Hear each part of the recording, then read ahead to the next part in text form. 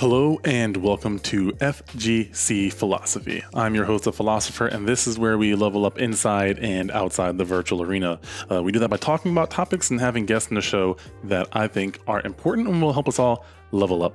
Today's topic is a little bit more light. We're going to be talking about some of the gaming industry practices and things that are going on.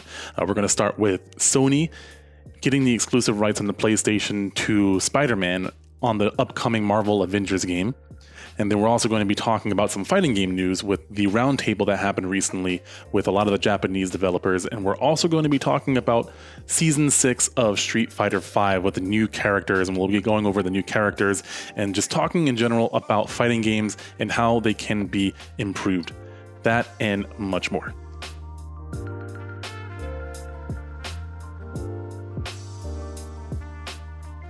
Real quick with me, I guess the first thing I want to get out of the way, because it's the shortest topic, is Patreon. I've been pushing that a lot more because that's been the best way for me to start giving back as well as earning something in the long run. And that's essentially a crowdfunding source where you can do a monthly payment as low as $1 a month, and that goes towards me and basically all the content that I'm making, any of my future ventures. But there's different tiers of it, so you guys can check that out and give me some feedback on what you think would be something that you'd like to do. I really want to focus more on the coaching and personal development side of things. But that aside, thank you to Chris, Jared, and Stacy, my Patreons right now. Thank you guys so much for the support. Greatly appreciate it. Next quick topic is I probably won't have a podcast next week, and that's for a good reason. I'm getting married next Saturday. My co-host Max will be there as well, so he won't be here to do it either. But yeah, so I'm getting married and tying the knot. We've been together for like 5 or 6 years now. Longer, I think 2014. So yeah, it's finally time for that to happen. It's long overdue, but we're getting it done. And then after that, we'll be back to our regularly scheduled program nonetheless. So thank you guys for the nice words, people who've been supporting me. And then the last update, I guess, for me, before I Max, you can kind of jump in on this topic as well, is fighting games. I've been kind of having a lot of fun with new fighting games and old fighting games. I've been doing some new training in Street Fighter, so that's been nice.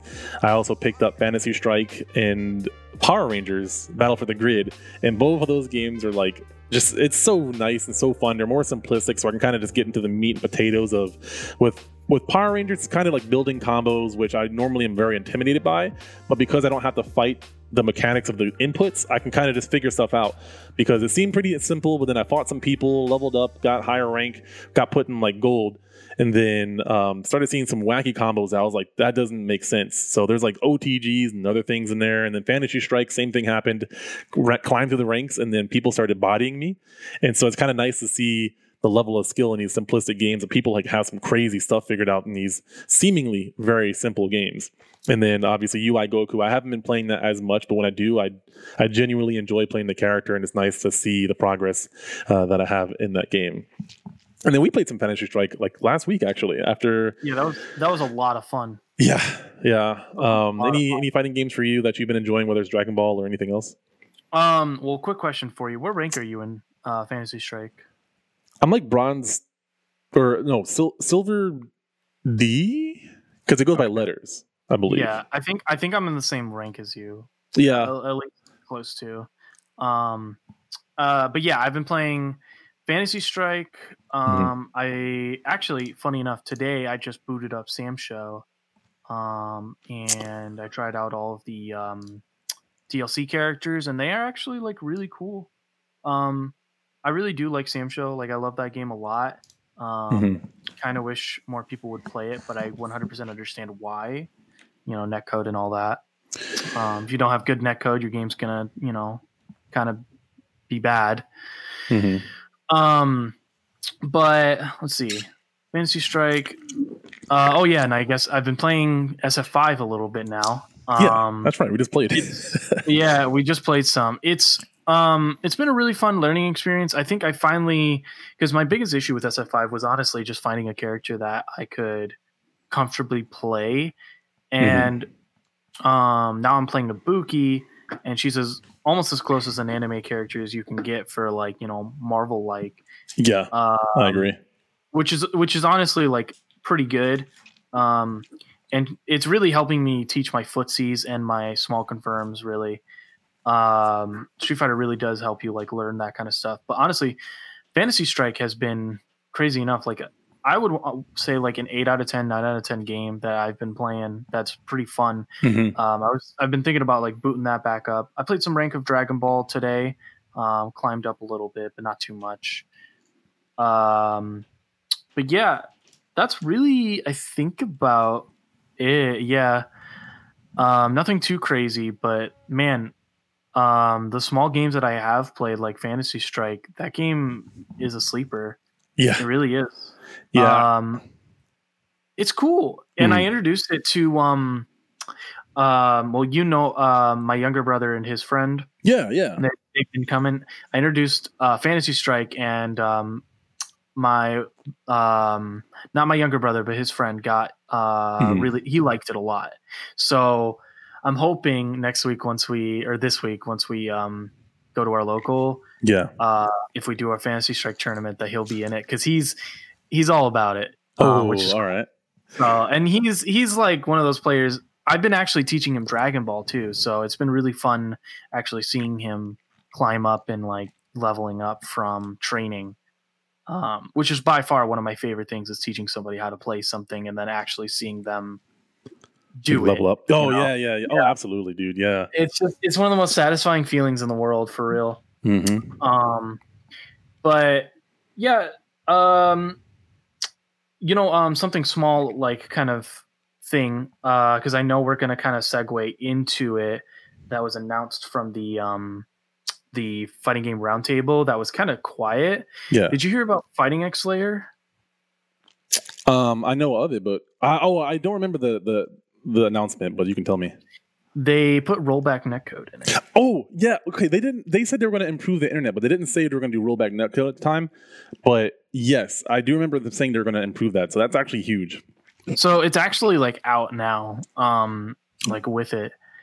And yeah, that's the pretty crazy part. But so I was looking at Steam reviews of it too, and people are pretty ecstatic about it, which is I'm happy for them. I'm just surprised a game as old as Fighting X Slayer like got rollback. I mean, good for them, honestly. I just hope a lot of other games kind of follow suit. Yeah, I want to bounce back to this, so I'm going to add a note to remind myself to talk about that. But yes, I think that's something we should delve into when we get into the announcements, because that's a great point. I'm glad you said that, because I hadn't thought about that. I 100% definitely want to talk about that once we actually get into the topic of the roundtable. Yep. So before we get into that, one of the topics that's been it's kind of, I think it's settling now, perhaps. I haven't been following it as closely lately, but it was the exclusive from Sony. There's a game coming out called Marvel Avengers.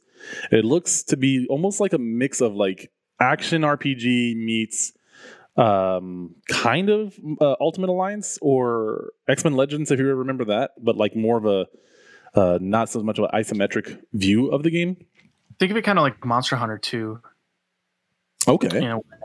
A lot of people kind of compare it like that too, because you have a loadout, and you have specific abilities with your loadout, and then you go against small baddies, but then you go up against bosses, and it's all about each person playing their role correctly and stuff like that. Now, do you know if it's multiplayer or not? Yeah, it's the whole point of it. Okay. It's so that's the really cool part. I think it's a 4-player multiplayer game. Developed by Square Enix, if anybody is wondering. The combat honestly reminds me a lot of FF7 Remake in a lot of ways, where it's very weighty and you've got hit confirms and stuff like that. And everybody has like their own kind of tools. It seems really cool, honestly. I'm very curious on how the game's going to go, but yeah. So I was reading some comments. I'm sorry. I was looking at the comments from like the Spider-Man thing, but that sounds really exciting actually, because I've been following the game, but I've been so disappointed in some of the Marvel games that like part of me was like, it's probably not going to be that great. And I hate to say that, but I've just been somewhat pessimistic with that. But yeah, it kind of seems some people compared it to Destiny, I suppose, a looter shooter type deal.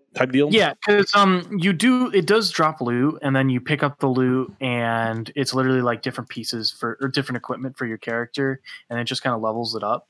And you play certain set characters. I think there's only like 4. There's Captain Iron Man, Hulk, Iron Man, and then Elastigirl or something. I don't remember. Khan. Kobla Khan, Miss Marvel name or whatever. Thor supposed to be in it. Miss Marvel, yeah, Miss Marvel. Yeah. But her last name is Khan. I can't remember her first name, but like she's the big hands girl. Yeah, she's in it too. Girl.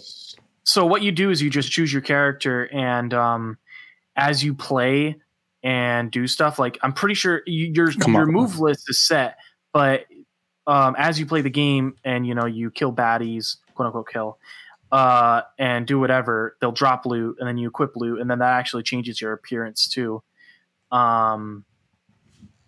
So, and yeah, you just kind of like level your character up. However, I don't know if they actually like change your actual like damage stats or anything like that. I'm sure it's a little bit, but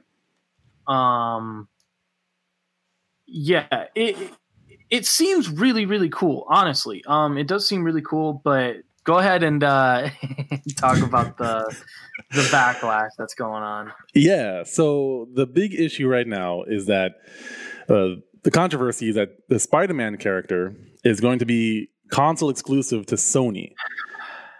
And a lot of people are pissed off about that because I want to share my opinion in a second about it. But I watch Young and I tend to watch him from a neutral standpoint because I don't always agree with what he's saying, but he does give news in the gaming industry.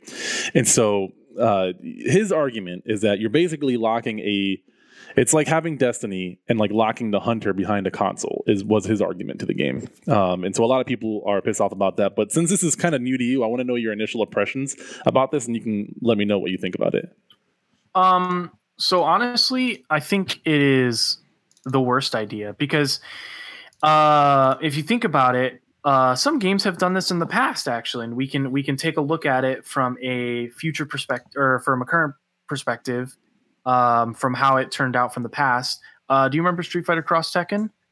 Do you remember Mega Man and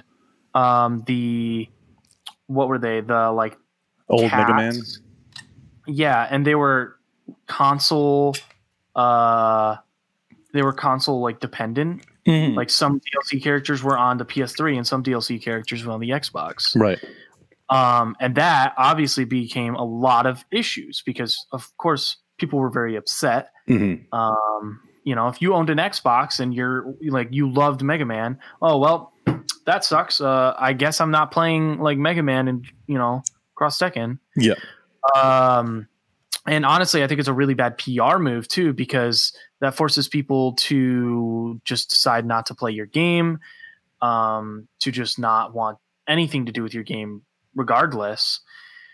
I think like console exclusive for games, 100% understand, not completely 100% about it, but I understand it. However, when you have games that are like on every console and then you only lock certain characters to certain consoles, there's no point. Like there's no reason to do something like that other than like being really greedy and hoping that people are going to buy multiple versions of your game. Oh yeah. I mean, so I agree. And another point too that I wanted to bring up is that people are confused by the rights of Spider-Man because Sony owns the rights to the movie character, right? Right. That doesn't mean they own the rights of the video game character. The video game characters are definitely a lot different. Yes. Go ahead. I know he's had his own like thing since, like the Marvel 2 days and stuff, or Marvel 1, in fact. Mm-hmm. Yeah, because even when it became a really big issue between Fox and Sony, he was still in every other game that like could have Spider-Man in it, like Marvel Infinite and stuff. Yeah.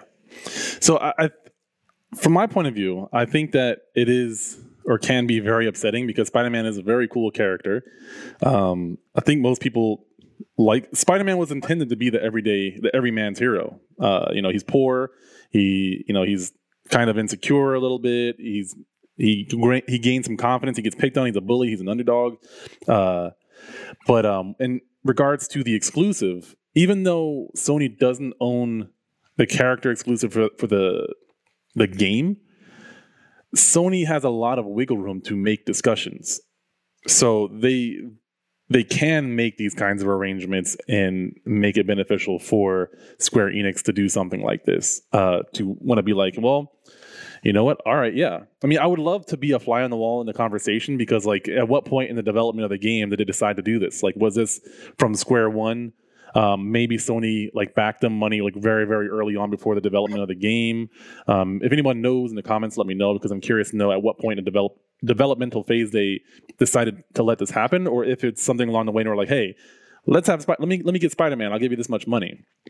Yeah, I wouldn't doubt it if it was something like where the movies haven't been nothing Spider-Man wise has been going out lately, and maybe they're just we got to keep. It's corporate. You got to keep, Spider-Man in loop, and it's like, okay, hey, if you put Spider-Man in this game and you keep him only PS4, we're going to give you big boy bucks. Like that's right. That's how it's going to be. And it's like, okay, I guess we'll do it then. Right. So for my initial impression, my thought is I'm not surprised and I'm not upset. And I also think that I think it's okay for other people to be upset with it. I think there are some people who are kind of overreacting to it. I want to try to elaborate without triggering anybody because, as gamers, we tend to get very upset and very entitled to things. I've talked about this in the past, but we get very entitled to certain things. And it's there's a game coming out, we're excited for it, but they're doing something that we don't like. I think it's perfectly okay to be upset, but the thing is that you're not forced to buy that game. You have to actually just not get the game if they're doing something that's morally against what you believe in, which sucks because the game, I'm watching the gameplay right now. For people who are just listening, I do have some gameplay pulled up so you can actually check out the gameplay of the game because I had never actually watched the gameplay. I just read articles about it and looked it up, but it actually does look legit. Don't sell this game short. If you are completely against it, vote with your wallet as always.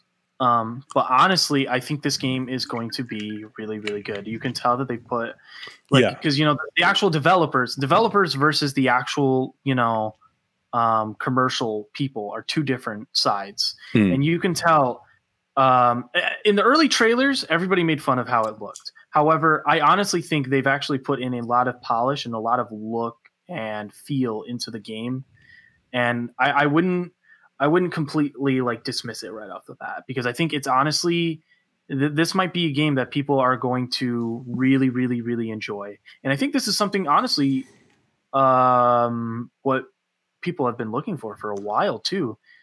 You kind of had me at co-op. I'm not going to lie. Yeah, no, it's 4-player co-op, right? 4-player co-op mission mode. I need to see some of that gameplay. You can actually upgrade your characters, get different suits and outfits. Even characters I remember seeing stuff with the Hulk. You can get the different outfits for him, the Gray Hulk or the Red Hulk and shit like that, and even some sick ass suits from Iron Man shit too.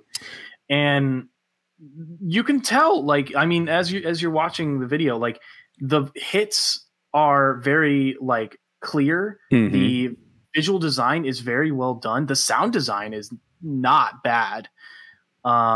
You can tell that there's a lot, and this is early. By the way, this is early trailer footage. I think, or what I'm watching right this now might be new, maybe, because they released something like a month or so ago that showed off more stuff, and you might want to take a look at that video because that video actually is really that might be the meat and potatoes that you might want to kind of look at. Each character plays individually very different and very unique to their style, which makes it really, really cool to think about for each person. So that makes you feel as an individual even cooler. And not only that, but this game has room to grow, to add more characters, to add more things where you're like, oh shit, they added, Ghost Rider. They added Iron Fist. Like, holy shit! Like, this is so cool if they did something like that. You know? Mm-hmm. So this was uploaded 7 hours ago, so I think this is fairly new.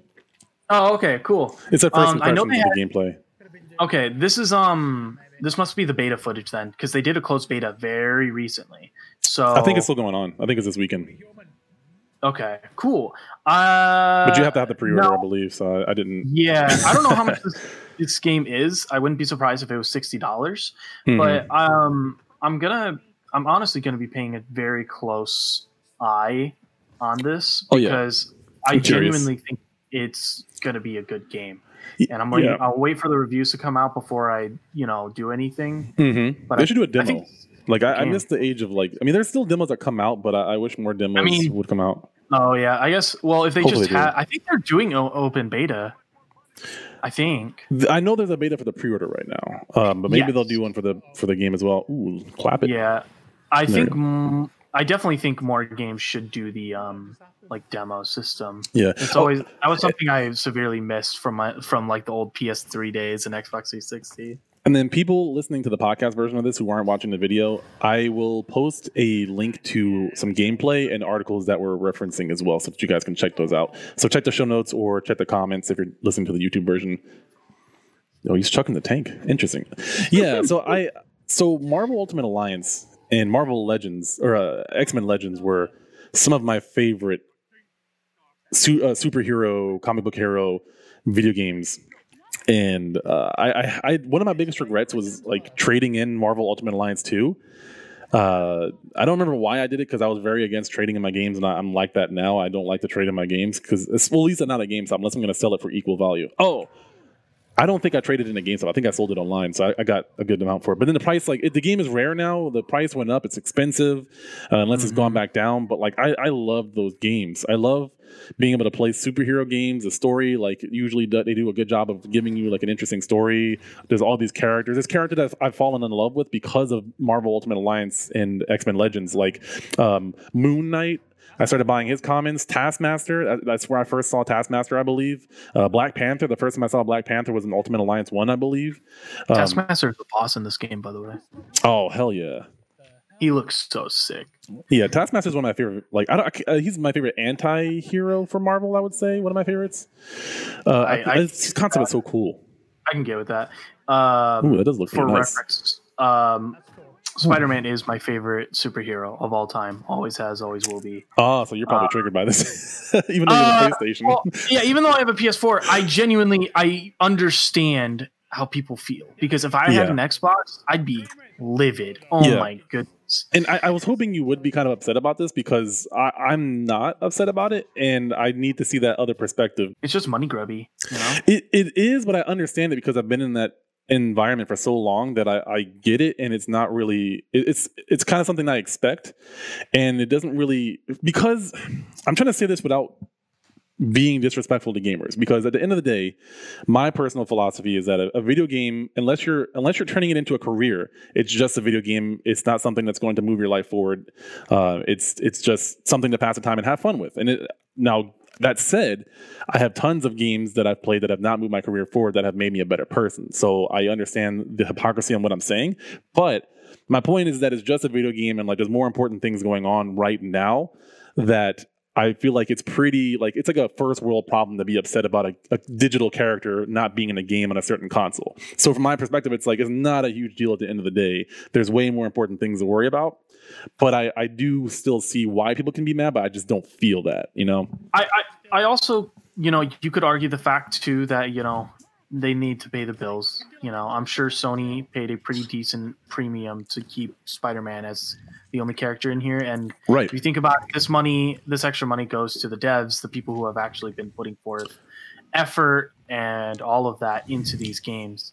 Yeah, and there's so many different things that we don't know about. If they very early on, Sony early on came in and said, hey, if you can add Spider-Man to this game, because maybe they never planned on adding Spider-Man in the first place, and they were like, hey, add Spider-Man, we'll pay for the developmental fees and everything that you need, but just bring it only to Sony. I don't think that's a big deal, because that wasn't intended to be in the game, versus the game is basically all the way done now. Sony rolls up and is like, yo, let me get Spider-Man though. How about that Spider-Man? That's more to me. Even though it's the same thing, same situation basically from the consumer's point of view. I think it's an entirely different thing when you talk about the developers and actually Sony, because one is like, hey, we're funding this exclusivity project versus, hey, you already made it. Now I want you to screw over Sony or Xbox, Microsoft. I'm not sure if it's coming out on PC or not, but Xbox and maybe Switch, but yeah. So that's completely different to me. So I don't know the context as to what happened behind closed doors. So it's very hard for me to just be like, yo, hey, there's Taskmaster. Yo, like, yeah. I'm salty. No, look at his sword, bro. His sword is actually the coolest shit. He already got looks cooler than the movie version of. He's got like a plasma sword. Microsoft might have get it as DLC in the year. No, yeah, we also don't know for sure when it's going to come out. Like if it's going to be completely exclusive or maybe it's a timed exclusive. So we don't know that for sure. And also, like, okay, fine. If they give Spider-Man as an exclusive, then Xbox and Switch should have their own exclusivity as well. If they're willing to pay. Right. And honestly, this has happened before in games. Yeah, Soul Calibur. Where what happens is, especially Soul Calibur. But I can imagine, a couple years down the line or something, they release a definitive version of this game, and lo and behold, it's got all of the characters for all of the games. They're just trying to get their premiums right now, but I can probably bet that over time, they'll just like release all of the characters for all of the games, because that shit doesn't fly too much in this day and age anymore. So I'm sure if people give it enough backlash, especially, something definitely will happen. Yeah. Here's another thing to think about too, is that the money may not be going directly to this game. There may be future games. Yeah, Taskmaster getting messed up right now. There might be future games, like Insomnia has the Spider-Man game as well, with the new one coming out on PlayStation 5 with Miles Morales. There may be other ventures from Square Enix where like there's something in the future that they might already be funding or something like that. There's so many different ways that this deal could be going down that might benefit Square Enix and the consumer. Hopefully, it's just there's pure speculation. It's just that I don't like to feel one way or the other. I'm fairly neutral. But either way, this game does look pretty cool. I'm curious to see where the co-op aspect of it, because everything I've watched so far, I think this might be the tutorial level. Because I did read that you have to beat the tutorial level first.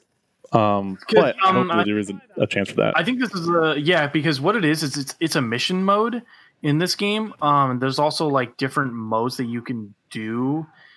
There's like combat trials and stuff like that. And if you do the combat trials, you get rewarded for doing it. So you go mission by mission. Mm-hmm. And it's a different scenario every time. So, like I said, kind of like Monster Hunter, where you load in a pre-made like quest or mission, and you boot up with your. And I'm sure you can probably play solo or with friends. Like I'm sure that's probably like what their plans are or what it is with the game. So you can do all of that. Honestly, I mean, if you're looking at the footage right now, this game looks like not bad.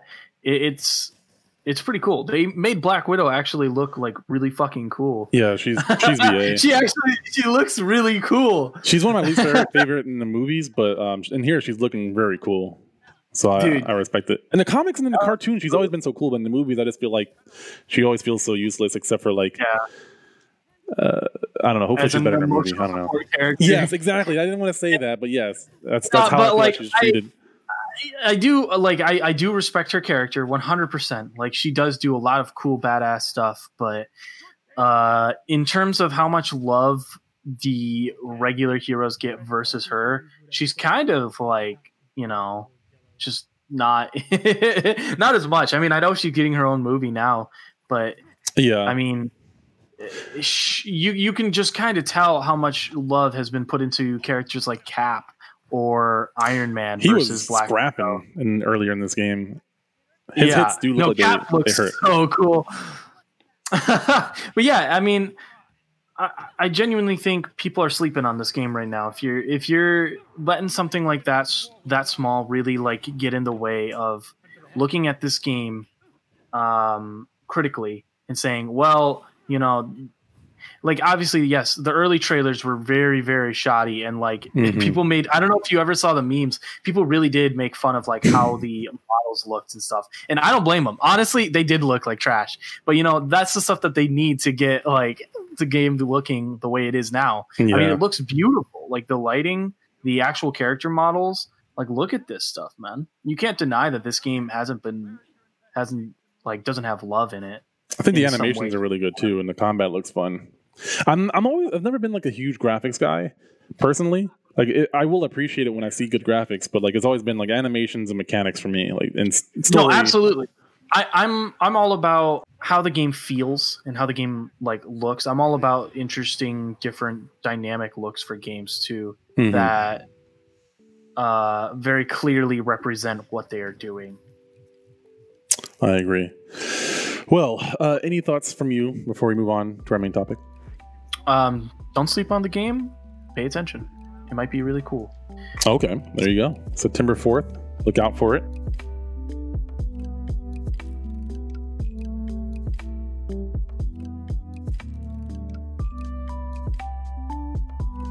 Okay, so the main topic, we mentioned it briefly before, but one of the things is that's a lot of the Japanese fighting game developers did a roundtable, a digital roundtable where they met and talked and did some announcements as well.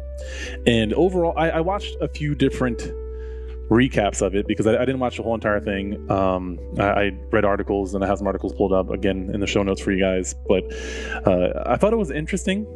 You know, they talked about several topics, some of the struggles that they were trying to overcome. You know, one of them we already alluded to, which was the online gameplay. I think at least a few different updates for you guys, just so you know who was there. Koei Tecmo was there. You know, they do Dead or Alive. Dead or Alive 6 has another season pass coming out. I played Dead or Alive. I've actually been getting back into it.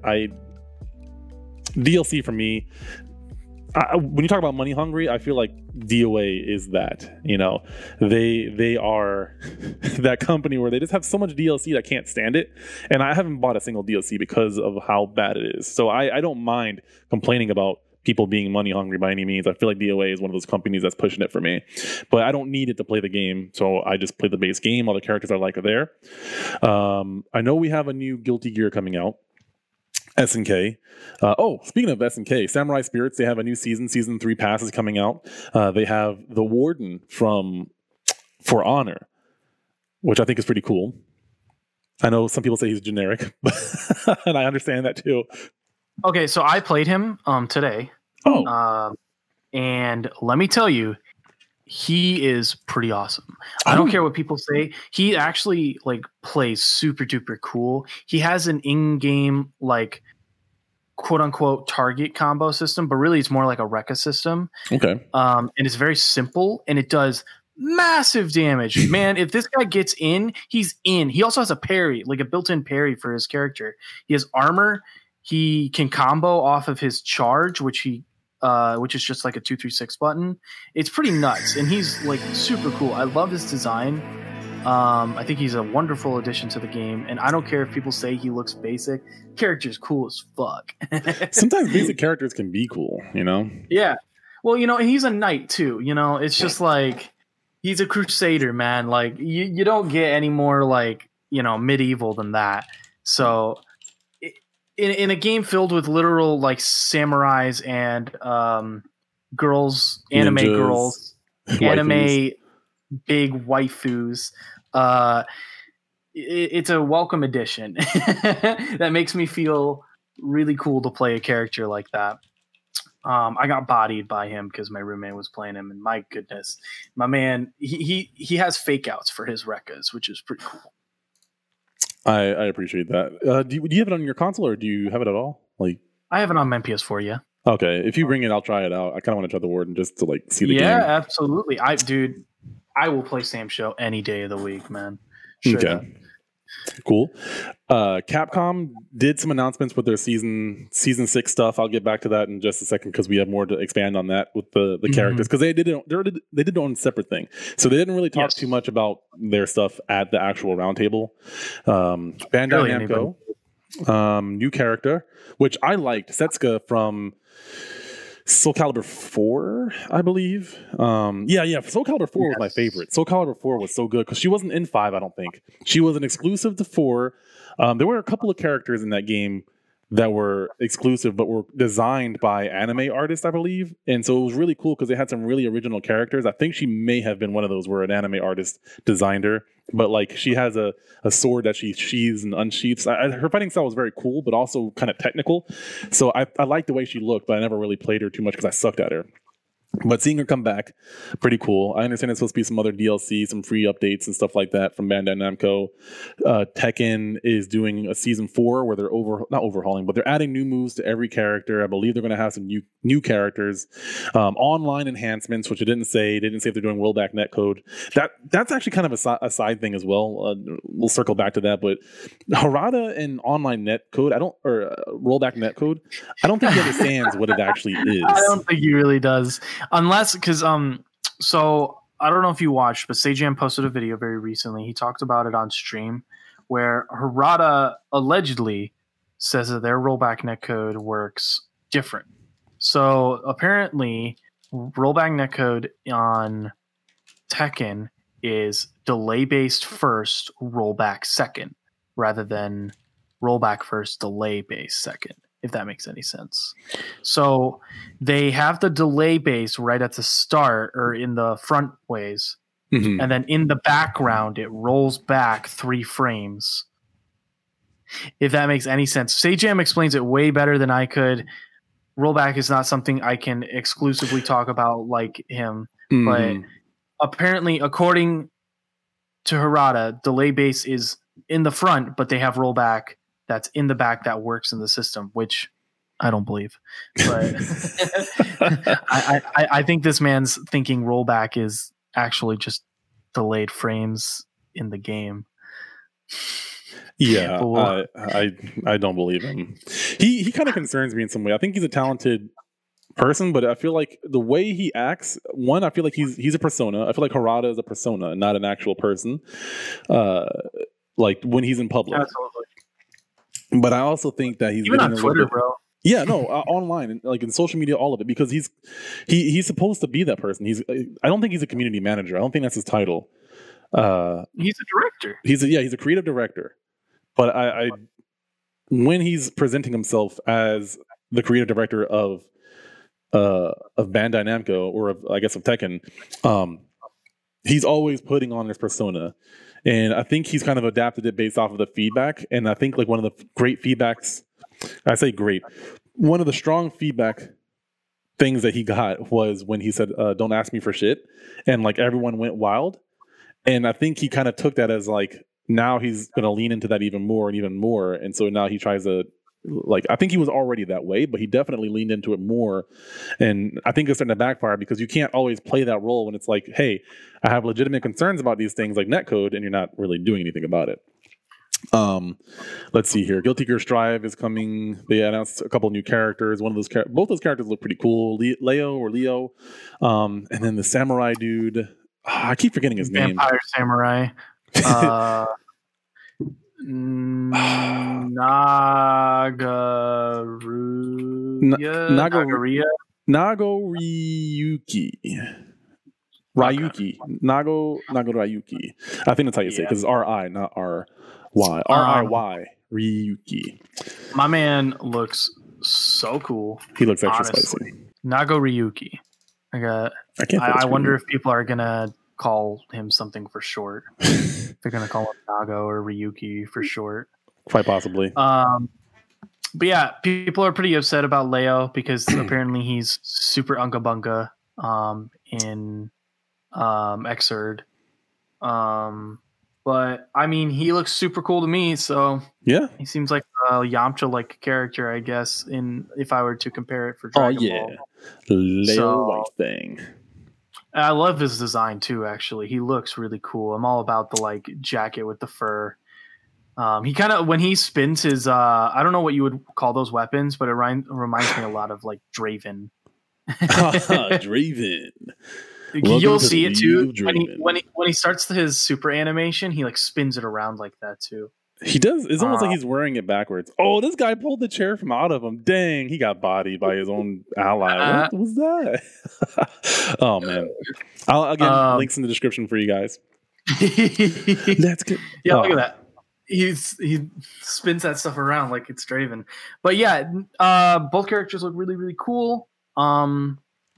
Honestly, I'm very excited for Strive. That's a game that I'm more than likely going to play and buy and play day one. Seems like a game that I could get myself into. I just want to support the game, so I might play it just to like get more people into it and understand it and maybe commentate for it. But I don't see myself like training hardcore in it. But I would like to pick up the Guilty Gear when it actually comes out. Like I'd like to stay up to date with a lot of the fighting games if I'm financially able to. Oh dang! Okay, this character does look kind of insane. Watching him again. Yeah. Plus his helmet is super cool.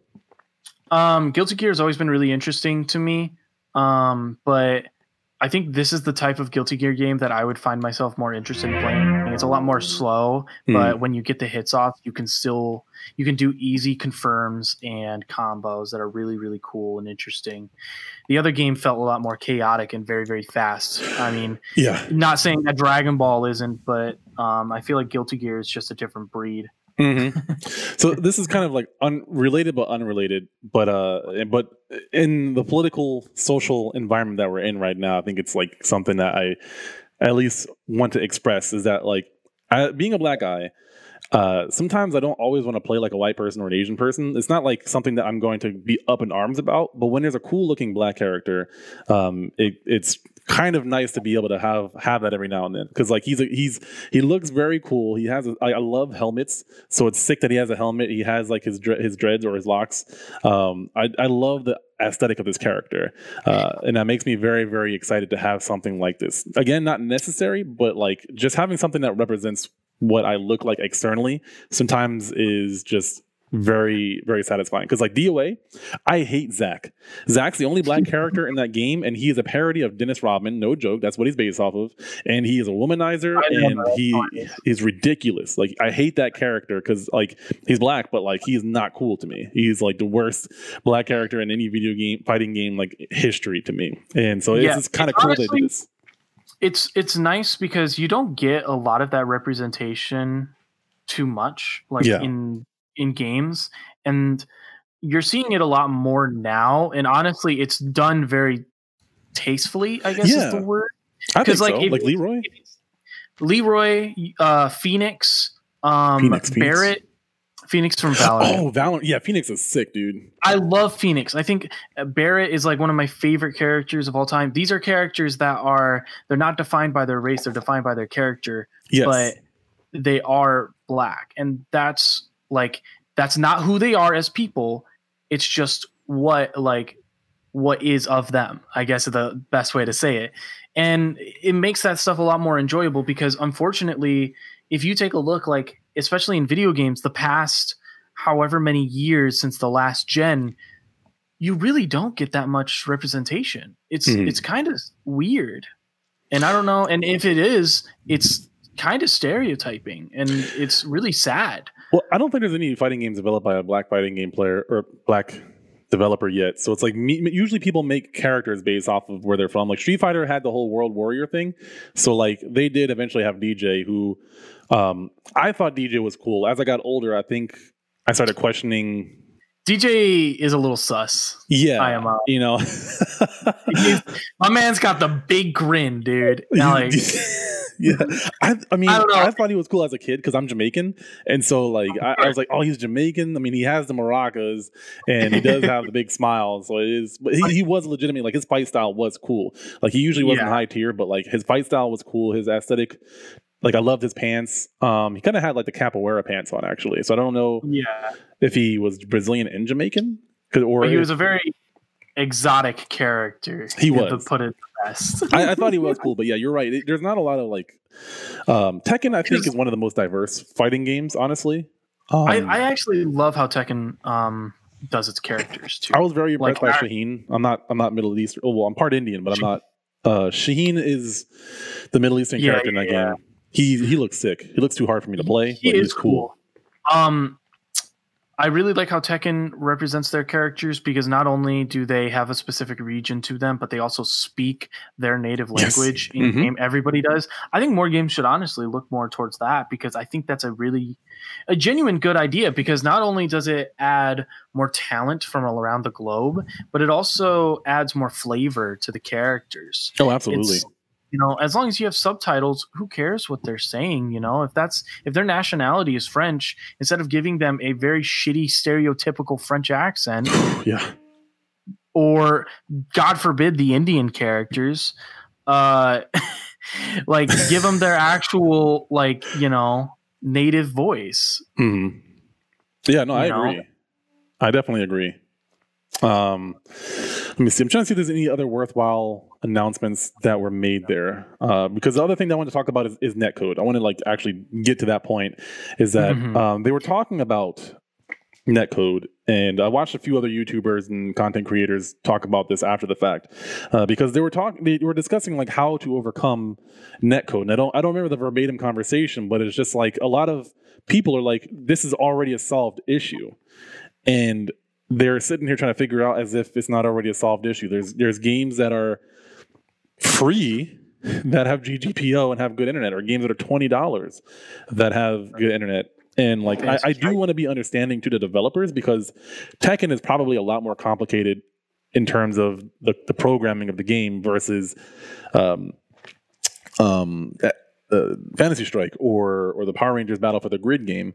But at the same time, it's you didn't prioritize this in the beginning, and now you're kind of shot yourself in the foot, So it's either you didn't prioritize it early enough, and now you screwed yourself over, or you might possibly be too arrogant, and you're not looking at GGPO or other options in terms of how to have good netcode, because it is a solved issue, and there are other people that they could talk to or consult to have that same solution, but for whatever reason, they're not doing it.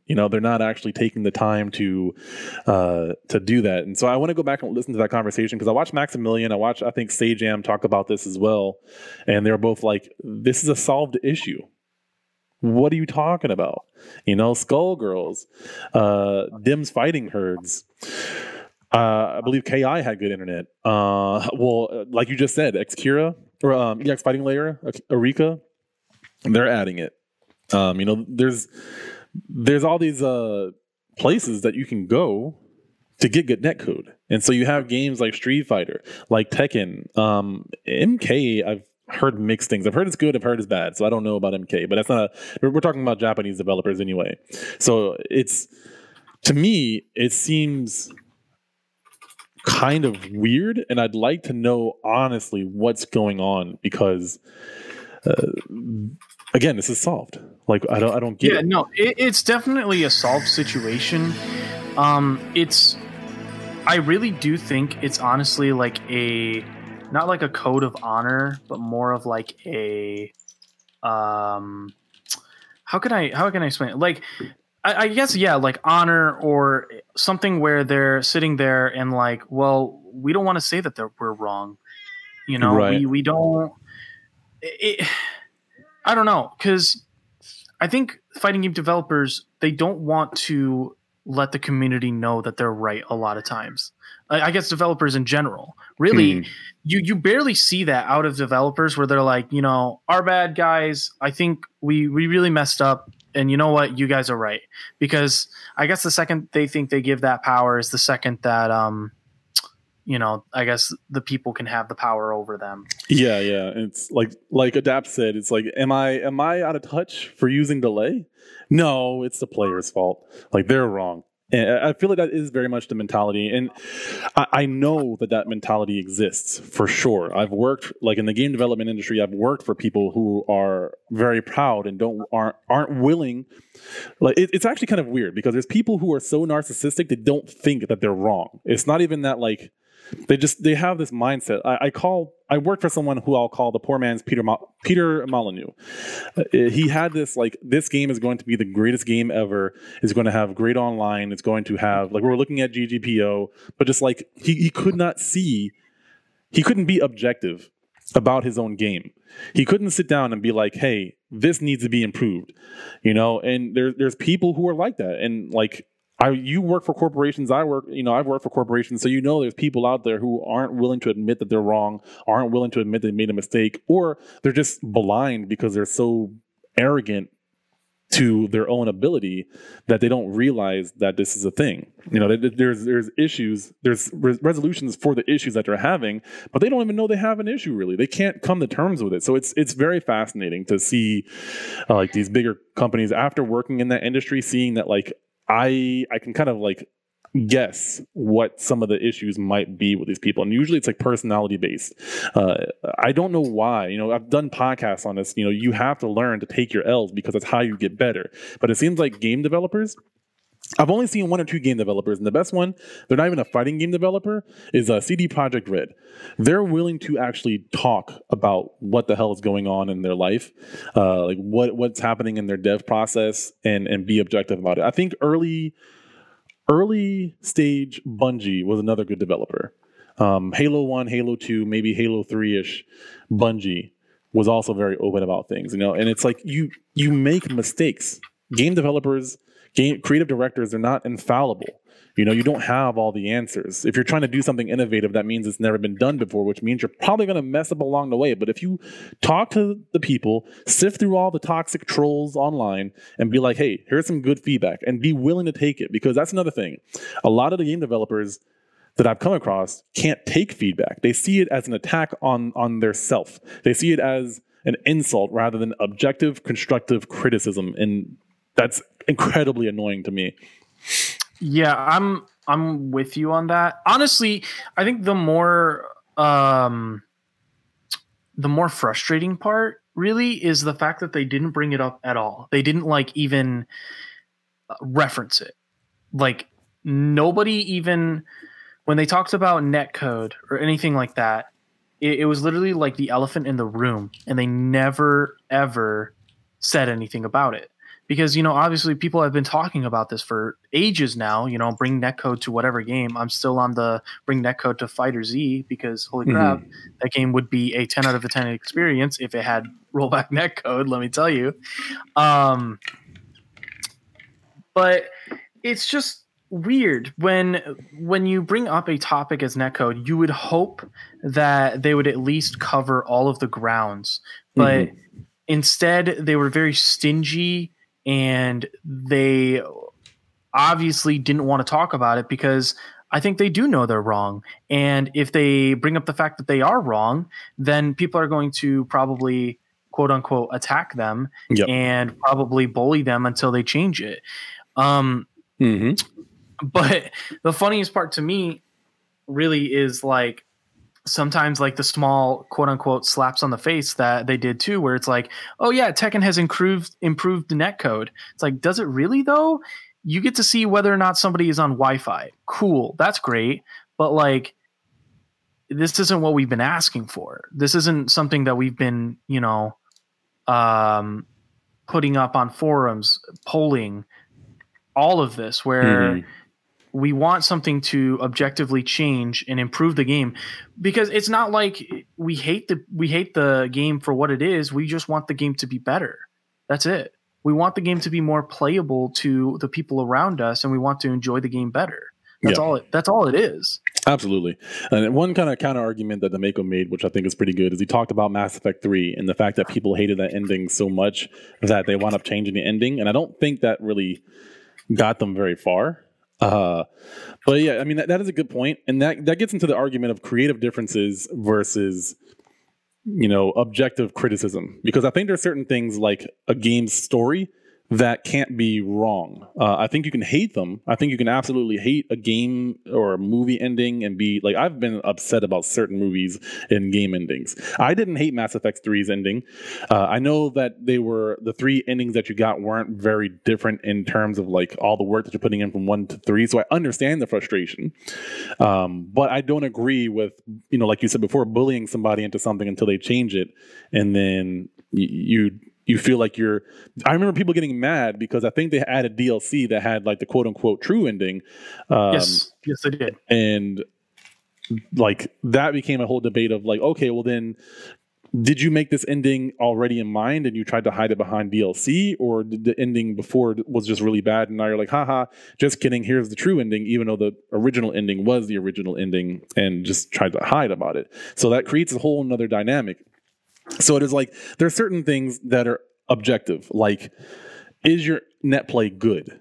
You can make that objective by testing it out, by looking at the input delay, by getting statistics that can prove how good this is compared to other games in that genre, versus a storyline, which is very subjective and can be very difficult to judge whether it's good or not. I mean, you can get like 10 very good critics and judge it and 1 out of 10 and yada yada yada, but it's still subjective.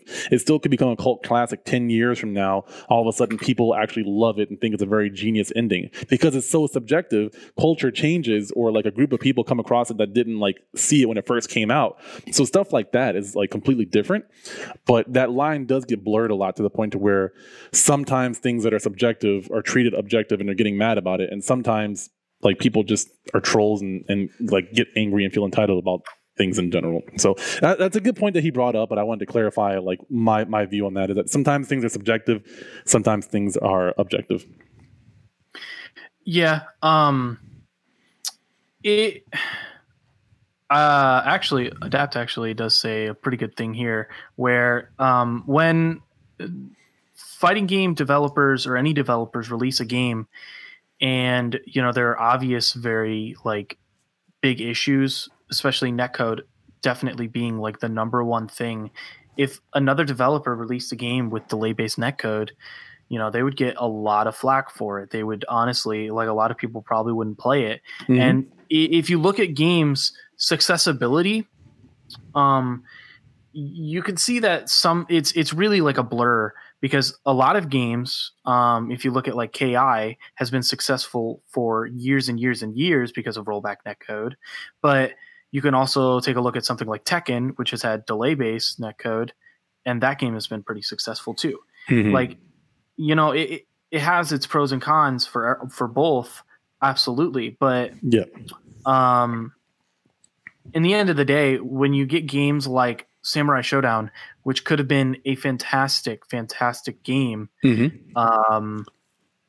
Really just have the worst netcode possible, and then just becomes almost a graveyard. Yeah, and it's probably, I don't know if anybody's actually playing the game in Japan or anything like that. If it actually has a decent, I mean, they're getting DLC, they're getting tie-ins, so it's a well-made game. Have to play the game, yeah. But it's just sad. It's just depressing to see mm-hmm. a game just fall from grace to just because of netcode, and it's crazy that we live in a time like this where honestly servers and netcode aren't the number one priority. Honestly, yeah, and that's something that I was going to get to, is that like I think Samurai Showdown is a good case study because it was a game that was popular. It had a legacy, but it was so old that it tried to come back out, made a great game, but didn't have good netcode. But you have games like Street Fighter and Tekken that have been relevant for a very long time that I think stay successful because, in part, to their legacy of staying relevant, of being a legacy game, despite the fact that one of the crucial parts of the game isn't done as well as other games, which is their online. But you see, I think that other games are starting to come out. There's been a lot of talk about Project L, or whatever they're calling the Riot fighting game, the people who make League of Legends. You have these games that are coming out that are going to be huge contenders for being popular esports or competitive fighting games. So you have these games, Smash Ultimate Netcode. You have these games that are coming out. Fantasy Strike, I know it's not very popular, but it's just one game that can show how well you can make like online. And I mean, I don't have trouble finding matches, so people are playing it. Power Rangers, I don't have trouble finding matches for that one. The netcode is, I've played on Wi-Fi, don't judge me, just to test it out. It's, it's not as bad, like, I mean, look, we can shit on Wi-Fi players all day long, Sometimes it's the only choice. Sometimes it really is the only choice. And also, if you do have the internet, most of the time, like, yes. Whatever you say about Ethernet, it is better. Yes, subjectively. However, if your internet is good enough to support it, then like, why not? And I've played, funnily enough, because when I have my PS4, I have it hooked up in my living room. I don't have an Ethernet cord going all the way to my living room from my router, but I have it set up games on my PC. like shooters and MOBAs on Wi-Fi. Right. And I've played Fantasy Strike on Wi-Fi, and let me tell you, the game runs pretty good. When you, of course, have somebody that also has a good ping, but my internet is not bad, like genuinely. And if I can have good matches, that means my internet is good. And even the matches that were like 150, 200 ping, they were playable. They were very, very playable. Like it didn't, like, yes, you felt a little bit, but not to the same degree of playing Wi-Fi DBFZ with 5 frame delay. Like, holy crap. It's unplayable. It's actually just unplayable. Like, you're not playing the same game anymore. You're playing a really shitty, like, who super dashes first plus assist kind of game.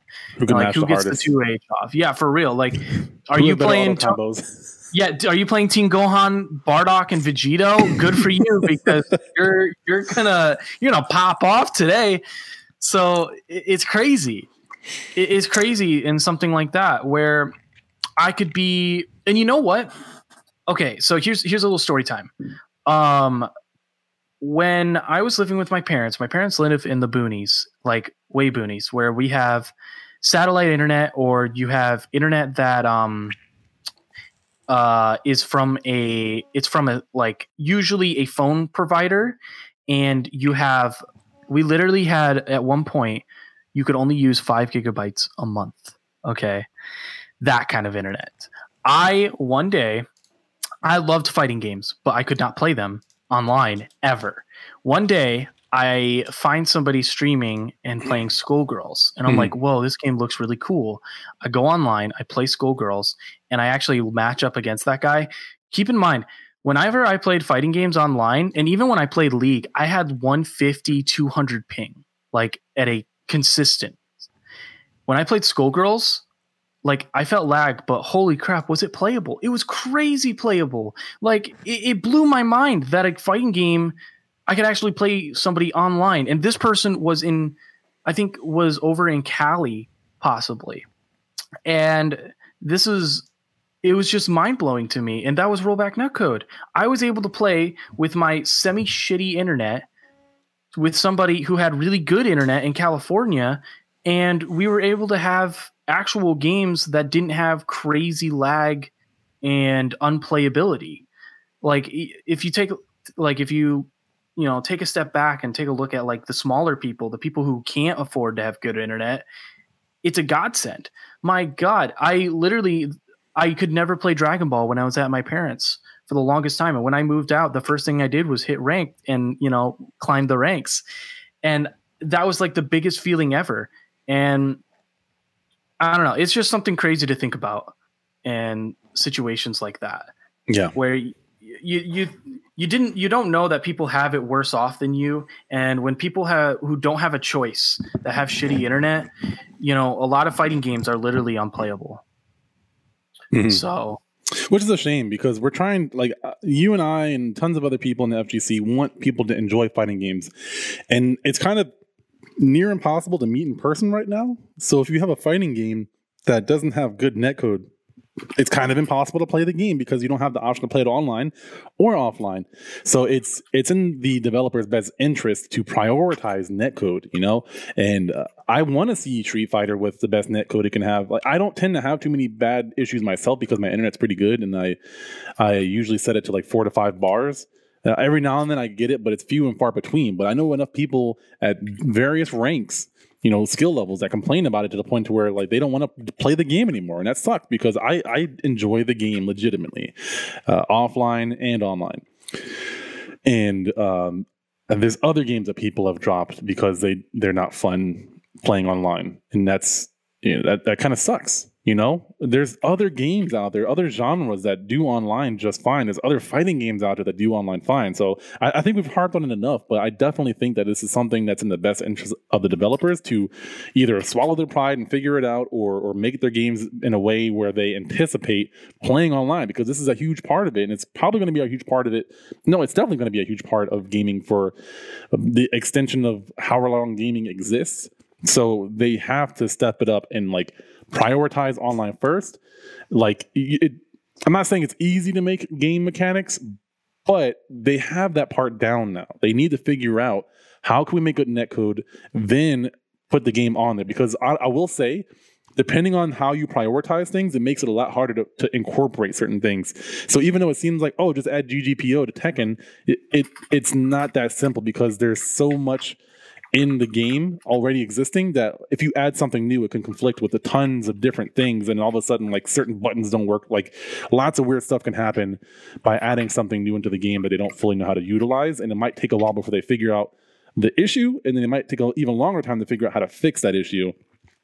So there's a lot of issues to that whole thing, but nonetheless, we've talked about this quite a bit. We are very, very passionate about it. Passionate, absolutely. Like it's the new step up for gaming, and it's frustrating not to like that it's just not happening completely yet. We want you to do better, guys. But on a lighter-ish note, the Street Fighter announcements, right? Street Fighter did their own announcement on the 5th or something like that, and they showed their roadmap, and they announced 4 out of the 5 new characters. So in case you guys don't know what those new characters are, I'll tell you. You have Dan Hibiki, you have Rose from the Alpha series. She's also in 4. You have Oro from Third Strike, and then you have Akira Kazuma from a game. Schools. Yeah, Rival Schools, which is like a game that's old, like Dreamcast, right? Look, Sakura's from the Rival Schools, if anybody didn't know. So yes, yeah, and then because it's in the same universe actually from Street Fighter, because like Sakura's storyline, she's all like obsessed with Ryu and gets trained by Dan Hibiki. People don't know that she was trained by Dan Hibiki, and I think maybe 2 other people. So they have a relationship together. Dan's been in the game since season 1 in a way. He just wasn't playable. Yeah. Like his likeness, his personality was in the game, I'll say. But yeah, I'm not surprised by Dan being in the game. Well, I'm glad he is. Yeah, I'm glad he's in the game. Of all the characters on this list, he's probably my most excited character, just because fighting games are not just supposed to be competitive, they're supposed to be fun. And I think Dan adds some fun to the game. Yeah, I think when you're a game developer for a fighting game, you don't want to objectively look at what's the next cool competitive character we can make. I think you should be more looking at what's an interesting, unique design that we can go for that can add to the roster of our game, make it interesting, more interesting. I agree. I think Akira, I feel like I'm saying her name wrong. I think they pronounce it differently. No, I think it's Akira. Okay. I think she's going to add the most variety, because I went back, and I'll pull up some gameplay for you guys, actually. I'll pull up some Rival Schools gameplay. But I went back and watched Rival Schools, and I was like, what the heck is happening in this? Because like you have these weird like sky combos and stuff, and I'm just like, okay. Wait, what? Oh, okay, I got confused. There was like Tekken there for a second. But yeah, I think that game is going to be fun. I played it a long time ago, but I was a button masher, so I didn't really know much about the game. But going back and watching it and seeing it, I think she's going to add some flavor. She reminds me of Lucia a little bit, in the sense that she has like these interesting leg combos and tatsus and stuff like that. Younger, like schoolgirl looking character. These are like all, I think, literally rival schools that fight each other, kind of like the whole anime trope where, they're from different schools and they're going to fight each other and yada, yada, yada. You have like the baseball player, I think a soccer player, boxing. Boom Man? Who was that? See, another weird looking black guy that like makes me look weird. Like, oh, KOF. KOF had the guy's name was Butt. Butt. Like, he was a cool character. He was like a black guy with a pompadour, but just like, I don't know. It's just maybe I'm looking at things where I don't need to be looking at things. But anyways, I'm going to fast forward the gameplay for you guys so that we can watch this gameplay. But yeah, I think she's going to be really cool. Rose, I never liked Rose, so I'm not really excited for her because I thought she was very annoying. She was like a keep away character, projectile. She had her weird ribbon thing where she would like throw her ribbons at you. I'm not surprised because Menat was in here. And I know a lot of people were like, well, Menat's in there. They probably aren't going to put her master in there. But here she is. Which is interesting she because was in the story. Actually, other than Akira, all three characters are like masters or I guess teachers. Because Oro, I don't remember, Oro kind of helped train Ryu. Because like Oro is like one of the strongest characters in Street Fighter lore. That's like playable Street Fighter lore. Like him and Dhalsim are like stupid strong. And then also Dan Hibiki trained Sakura, from what I understand. So also that character as well. So this is like I'm wondering about character 5. Me personally, I just wanted Dudley. Dudley, and I think Fei Long would have been cool. I wouldn't have played Fei Long probably, but I think he's just a cool character. And you always need a Bruce Lee character in your fighting game. And Street Fighter 5 is like the only fighting game right now where you don't have that Bruce Lee character. You got Maxi in Soul Calibur. You got Law in Tekken. I don't know about... you have Jan Lee in DOA. Samurai Showdown? Does Samurai Showdown have a... No, unfortunately. I don't consider that one of the big games, but at the same time, he's not in that game. But yeah, Street Fighter has a character like that already and didn't put it in. I'm just like, come on, guy, put him in. He's a stable character. He's been there since 2. He's a very cool character. He has Rekkas. I think you can like freshen him up and add him to this, but I doubt he's going to be in it. But I'm wondering who that 5th slot is going to be. You know, I think it might either be a new character or like something pretty obscure, maybe a guest character. Personally, this is just like my personal bias. I would love for them to put Sean in the game, but I think everyone wants Sean. Sean is so cool. I wouldn't be upset with Sean.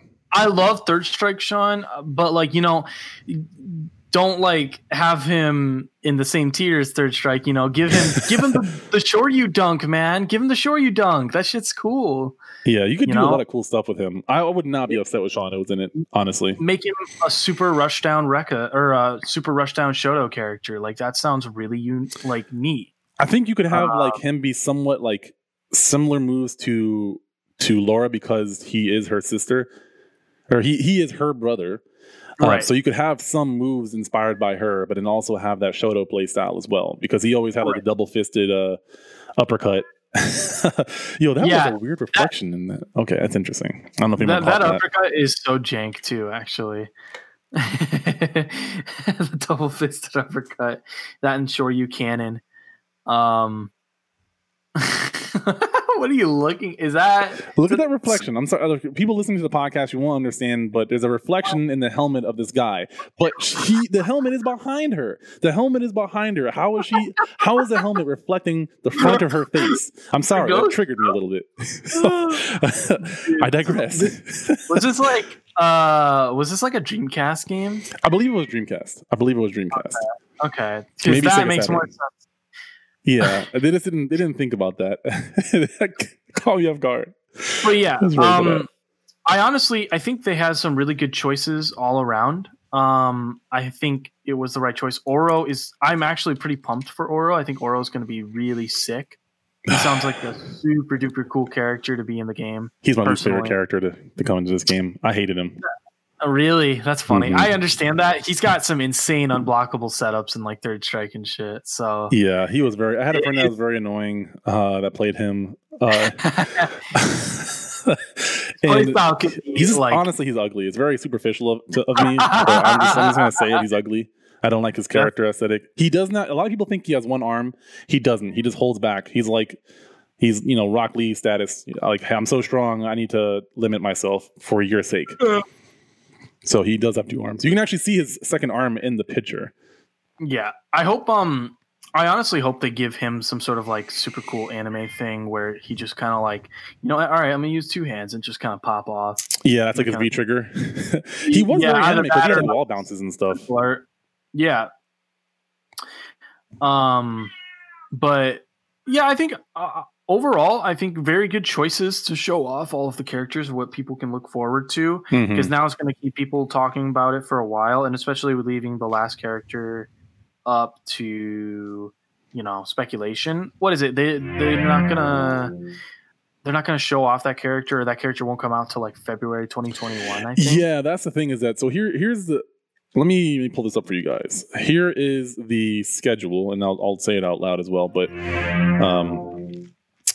Dan comes out winter of 2020, so he's probably not coming out until like December, or maybe probably December. I'm guessing he's going to come out like mid-December, like the 15th, 14th, something like that. Rose comes out spring 21, probably like April. Is what I'm guessing, April and May. A lot of stuff happens in May or April, so they probably are going to release a Capcom game. Maybe do some sort of crossover event with like Monster Hunter or something else. Have Rose. They might not have Rose in that game, but they'll probably also piggyback off of that. Summer of 21 has Oro and Akira, and that's not saying they're going to come out in the same time frame. It's just summer of 21, which is probably like early summer and late summer for Akira. And then the new character is fall of 2021. So a lot of people are speculating like this wasn't. This is all rushed because Dan's the only character where there's gameplay of him. Dan's gameplay. Very alpha. Yeah, Dan's gameplay is very alpha. The video is very alpha. Like someone took a TV and recorded it with like an old camcorder video. Like I don't get that. It's like some weird. It seems like they just made the model and like just finished fleshing it out and is testing out some of the mechanics of the character. Yeah. Like you could tell it was very, very early design, which honestly, it's impressive enough because you can tell that you could just tell from those early designs that they're putting forth effort to add character. Yeah, and I'll pull up some gameplay for you guys watching it live so you can check that out. But yeah, it's you can see the quality of the footage itself is like the issue that I'm having. But the actual gameplay, they do like a side-by-side comparison of, I think, Alpha and 5, and then I think they also do 4 later on. But yeah, I'm excited for him. Hopefully we get more gameplay. I don't understand some of the things that he's doing, though. He's always been a weird character. But I like his Tatsu. His Tatsu has always been like the sickest Tatsu in the game to me. I don't know if anyone else agrees, but plus he wears a pink gi. Like his default color is pink. I always play pink outfits if I can, so I'm very biased. Pink is sick. Wardorf. Yeah, and I'm not sure what the Oro V trigger would be. I have to go back and like play Third Strike and look at him because he had some weird like wall bounce stuff where his super. I think we talked about the fact that his V trigger might be where he uses both of his arms and like kind of powers up and maybe is faster or stronger or something like that. I'm guessing he gets an install. One of his is probably going to be an install where he gets better mobility or more damage or something like that because he can't. That makes sense for his character. Mm-hmm. I can see one of them being like where he summons his rocks and like you press the trigger to summon the rocks or something. Or the turtle. Oh, there's also supposed to be new gameplay mechanics in Street Fighter. They announced that, and I don't know exactly what that is. People are speculating new supers. Yeah, I would hope new supers because I think that's the coolest way to add something new. Either that or ultra meters, bro. Ultra meters would be kind of interesting. Oh man, yeah, like the comeback, the revenge meter. Yeah, I think is what they called it. Mechanic of ultras in Street Fighter 4. I liked I like the idea of the difference between ultras and supers from Street Fighter 4. I was a fan of that, but I can definitely see the game. Maybe they'll put FADCs back in it. Maybe they'll put focus attacks in the game again. You know what? Season 6, we're going crazy. Let's get focus attacks in here. I think I'm ready for focus attacks now. I was not ready for focus attacks in Street Fighter 4, but I think I'm ready because those things were complicated. I don't know if people remember focus attacks. People who cancels. Yeah, FADC cancels. I had started figuring them out towards the tail end because I got competitive towards like midway through Ultra, and I was trying to learn like Josh and Mark and a few other people. Domenico, you were there. You were playing Smash mostly, but you were there trying to figure out how to like what an FADC cancel was and how to utilize it, why to utilize it. It just was so much for me.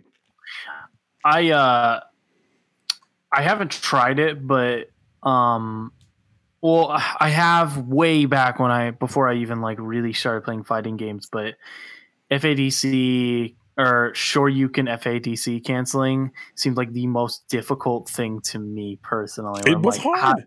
How do people do this? And they do this regularly. Like, oh, it's blocked, FADC cancel. Like, what? You reacted to that? What? That's nuts. I mean, that's basically a Roman cancel. Yeah, it's. But yeah, I agree with you. But like you first hit, you notice like, oh, it's blocked, or oh, it gets hit. Like, and then I mean, I guess you regardless FADC cancel. But if it was blocked, usually they FAD cancel backwards, don't they? Or do they go forwards? You can pick. You can backdash or you can forward dash. Also, if it hits, you can FADC cancel forward dash into like a DP or something like that, whatever you're doing. Right. Like what I'm saying is, if it's blocked, people usually go backwards, or do they actually go frontwards? There's different options, because like say you block it, from what I remember, because when you focus attack, you also have like a hit armor unless you red focus attack cancel. So you could just focus attack cancel, and then they try to like punish you. You armor through it, and then you hit them, and you like either you knock them down, or if you get level 3 focus attack, you can get a crumple state. So there's kind of that mind game where like now, or maybe like you focus attack cancel, and they're going to backdash, so you dash after them.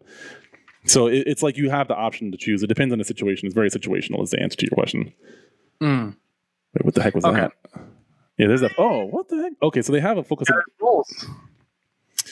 Yeah. I was going to make another point, but I forgot what it was now. Dude, Dan is so weird looking. He has a weird like tiger knee tattoo. Okay, he's had that for a while though. Man. Oh, I was going to say though, one last thing is that like a lot of people complain about games getting more and more simple, right? And that is a big issue. But what I think the issue ultimately lies is that fighting game developers do a very poor job most often of teaching their players how to play the game. So the only option they feel they have right now is to make the game simpler for people to pick up, because they do such a poor job of teaching them how to play the game. They don't turn the process, the art of learning a fighting game, into a game in itself. And that's part of the issue, is that game developers, on average, Skullgirls, I think they had a very in-depth tutorial, but there's this opportunity to turn learning fighting game mechanics, like fighting game tactics, actual competitive fighting game, where you're just playing the strategy of the game, learning the different characters, not just combo trials, like actually understanding how to play your character. There's scenarios that could be created and turned into a game, but they're not doing that. And so their only other option is to make the game simple, which is like, I don't mind that, but I would like to see more of an effort on helping players learn to play the game, because we've established that fighting games are, at a certain point, they're going to get technical, challenging, and there's strategy to it. And just teaching people how to do trials and the bare basics of like how to play the character just doesn't help you develop the skills that you need. Because part of it is comprehension and learning, but the other part of it is actual skill development. And it's honestly, for a lot of players, very boring to just sit there and do the same thing over and over again without any sort of, you leveled up, or here's an item. Like any other game, you are literally doing the same thing over and over and over again, but you see experience bar level up, you see your armor, you see your stats go up, you see all this stuff that happens. But in fighting games, you don't get that. You just get like, I finally noticed that I can land this hit confirm like 50% of the time, like from 25. It's like this hard grind where it's like, why am I doing this? What am I getting out of it? Like, it's very satisfying, but man, like I could probably play another game where it feels more rewarding, because honestly, a lot of people play games or lean towards games because they give you some sense of gratification, some sense of significance or accomplishment. And fighting games takes a long time, if you don't have that mentality, to feel accomplished. Not everyone's going to be like, hey, I can finally land that Tenko combo once. They're going to be like, I tried this 20 times. I can't get it. I'm done. I dropped Karin from season 1 until like messing with her a little bit now, finally, because I feel like I'm competent enough after like however many years to finally play this character. So I think fighting games ultimately, like, they should have talked about this in the roundtable, but making it more engaging to learn and actually develop the skills in the game. That's where I'll leave that. I guess I can put in my 2 cents on that. I think obviously making a training mode that people will actually care about and like is tough. Making a training or tutorial is tough in and of itself because you don't know whether or not the new people are going to like it or the veterans are going to like it. However, what you can do is you can make it interactive. You can make it not monotonous. You can make it something that keeps the player engaged and puts them into situations where they're actively paying attention. Where, you can... Don't give them the shitty story tutorials. Those ones always kind of suck. But if you put them in scenarios where the enemy is countering a specific tactic of yours and you're forced to learn that tactic or learn around that tactic, it makes it a lot more interesting of a fighting game. And then when you beat them, you're like, hell yeah, bro. I got past that. I understand what they're doing to counter my tactic. Something I also want to put in that I don't think a lot of fighting games put in. Personally, this is something I would absolutely want. I think more games in training mode should have a slowdown feature. Holy crap. I cannot fathom how much I would just enjoy a literal, just turn the speed down by make it 0.75. Smash does this. You know what else does this? Unist has a slowdown feature. You're right. God damn, is it so useful? Oh, I've been asking for it for so long. Okay, look, I am not going to learn full speed. Look, we've had this conversation with music theory and how I've learned how to play music. You don't go at it full speed. You take your time and you get the rhythm down. But what's important is that you get the rhythm down and you understand how it works. And then you slowly but surely work up to the real time effort towards it. You're not immediately playing it at full BPM and, doing the best at it. If I'm doing a combo, especially something that has to do with loops that have tight timing, I'm going to be struggling more on getting that timing down rather than the actual rhythm that's based on the combo or how to even start up the combo. I'm more focused on, damn it, why can't I get this confirmed? And, if you're just allowed to slow down the game by just a small amount, not even half speed, just a little bit smaller, you could just change so much to how people can learn the game. It allows them to take the time to learn what they should be doing rather than forcing them to learn extremely hard links right off the bat, where it's if you hit light click, you need to buffer out Shoryu immediately. That's what you should be doing. If you hit that button or if that button confirms, and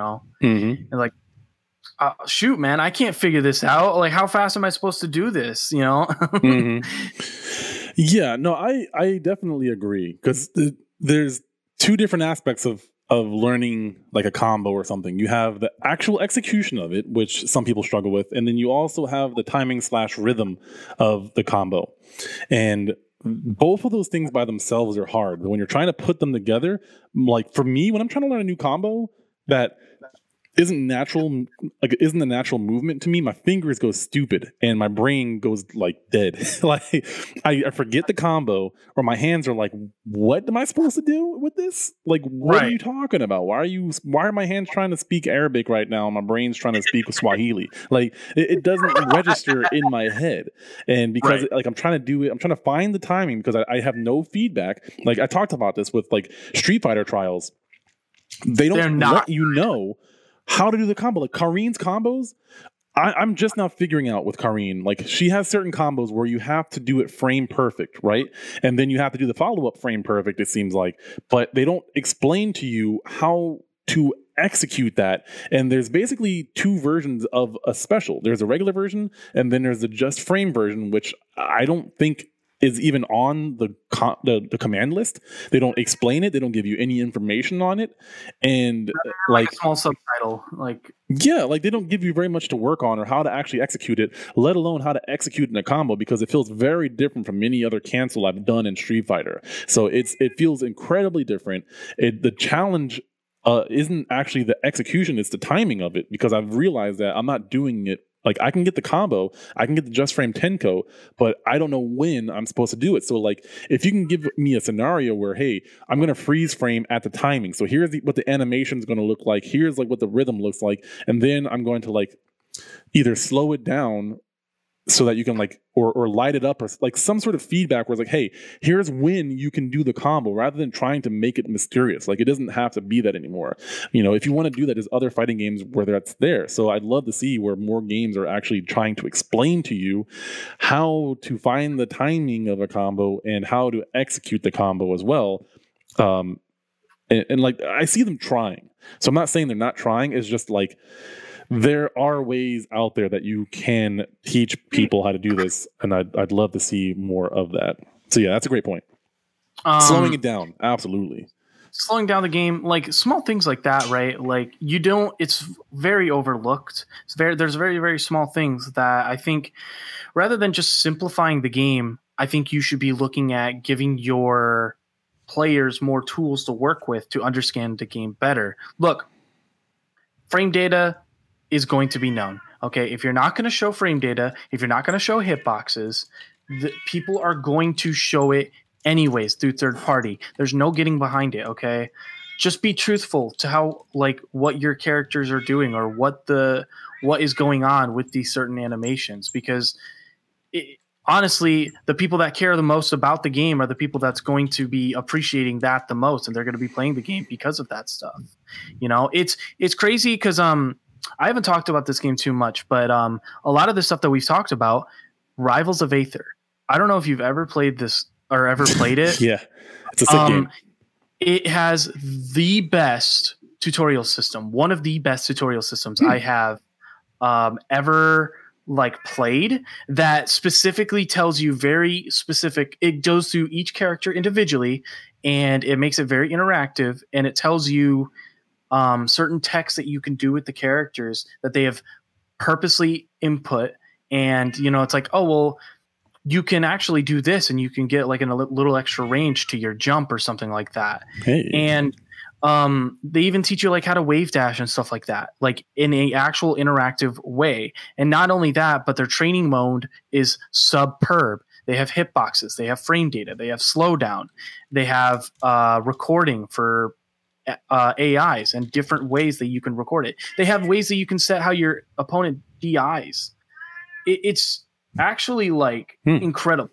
And people don't talk about it too much, but I think that is, if you're looking at a game that does a fantastic tutorial that can keep the player interested and motivated to play more of the game, that's it. That's what you should be looking at as an example. Well, check out Rivals of Aether. I've played it, but I don't think I own it. I'm probably gonna take a look at that now. I'll add it to my wish list when it goes on sale. I'll probably scoop it up, or I think it's like $20. Switch Definitive Edition. It's coming out soon.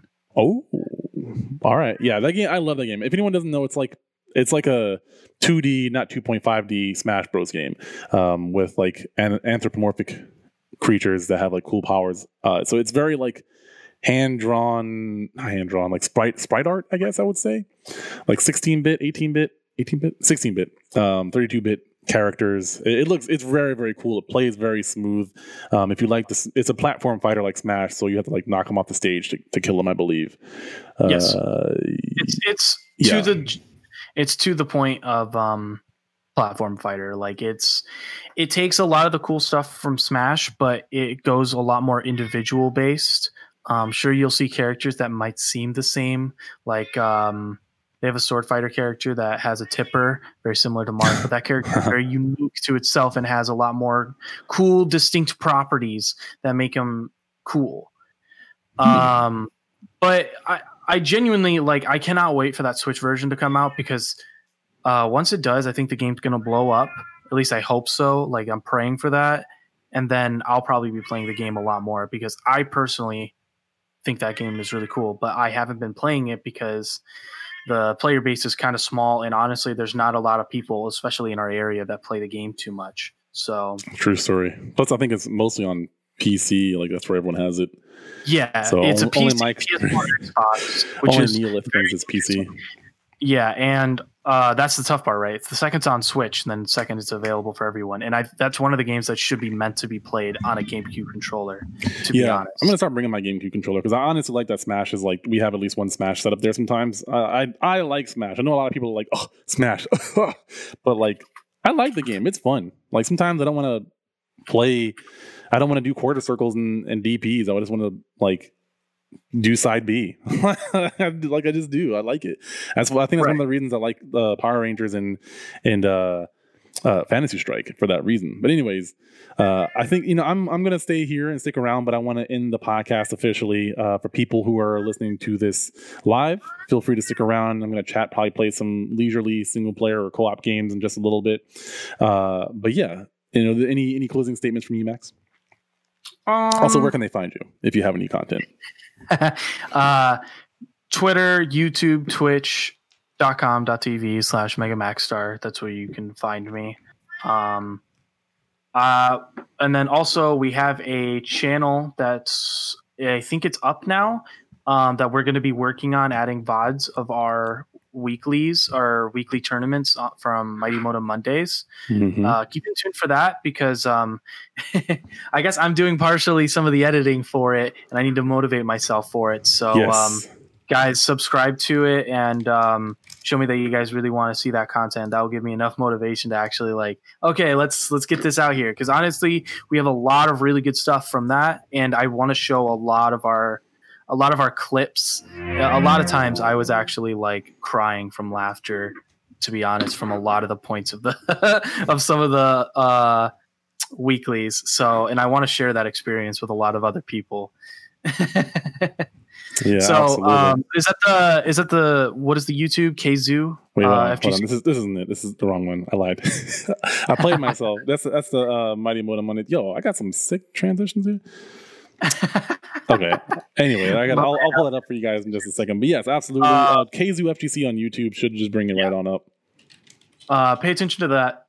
Please subscribe to it. Show the love.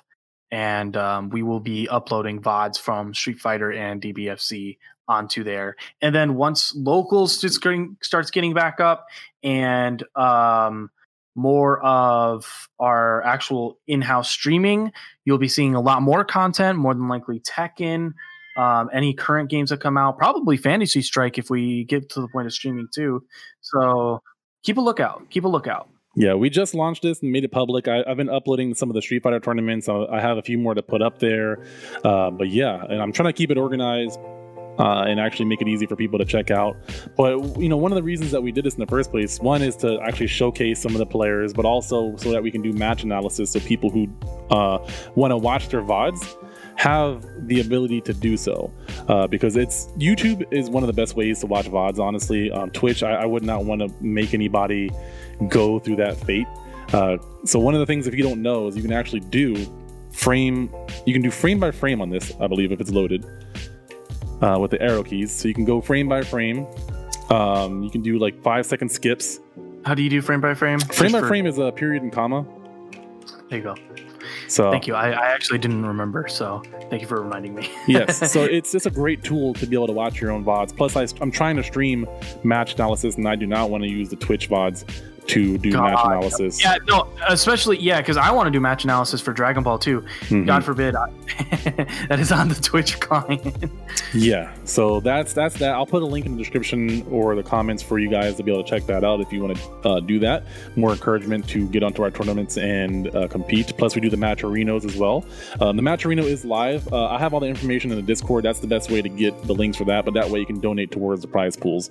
For me, I'll put my social media stuff in in the show notes as well. The only thing I was going to mention is KZFGC, so thank you for bringing it up. I greatly appreciate it. That gave me time to actually Google it and pull it up.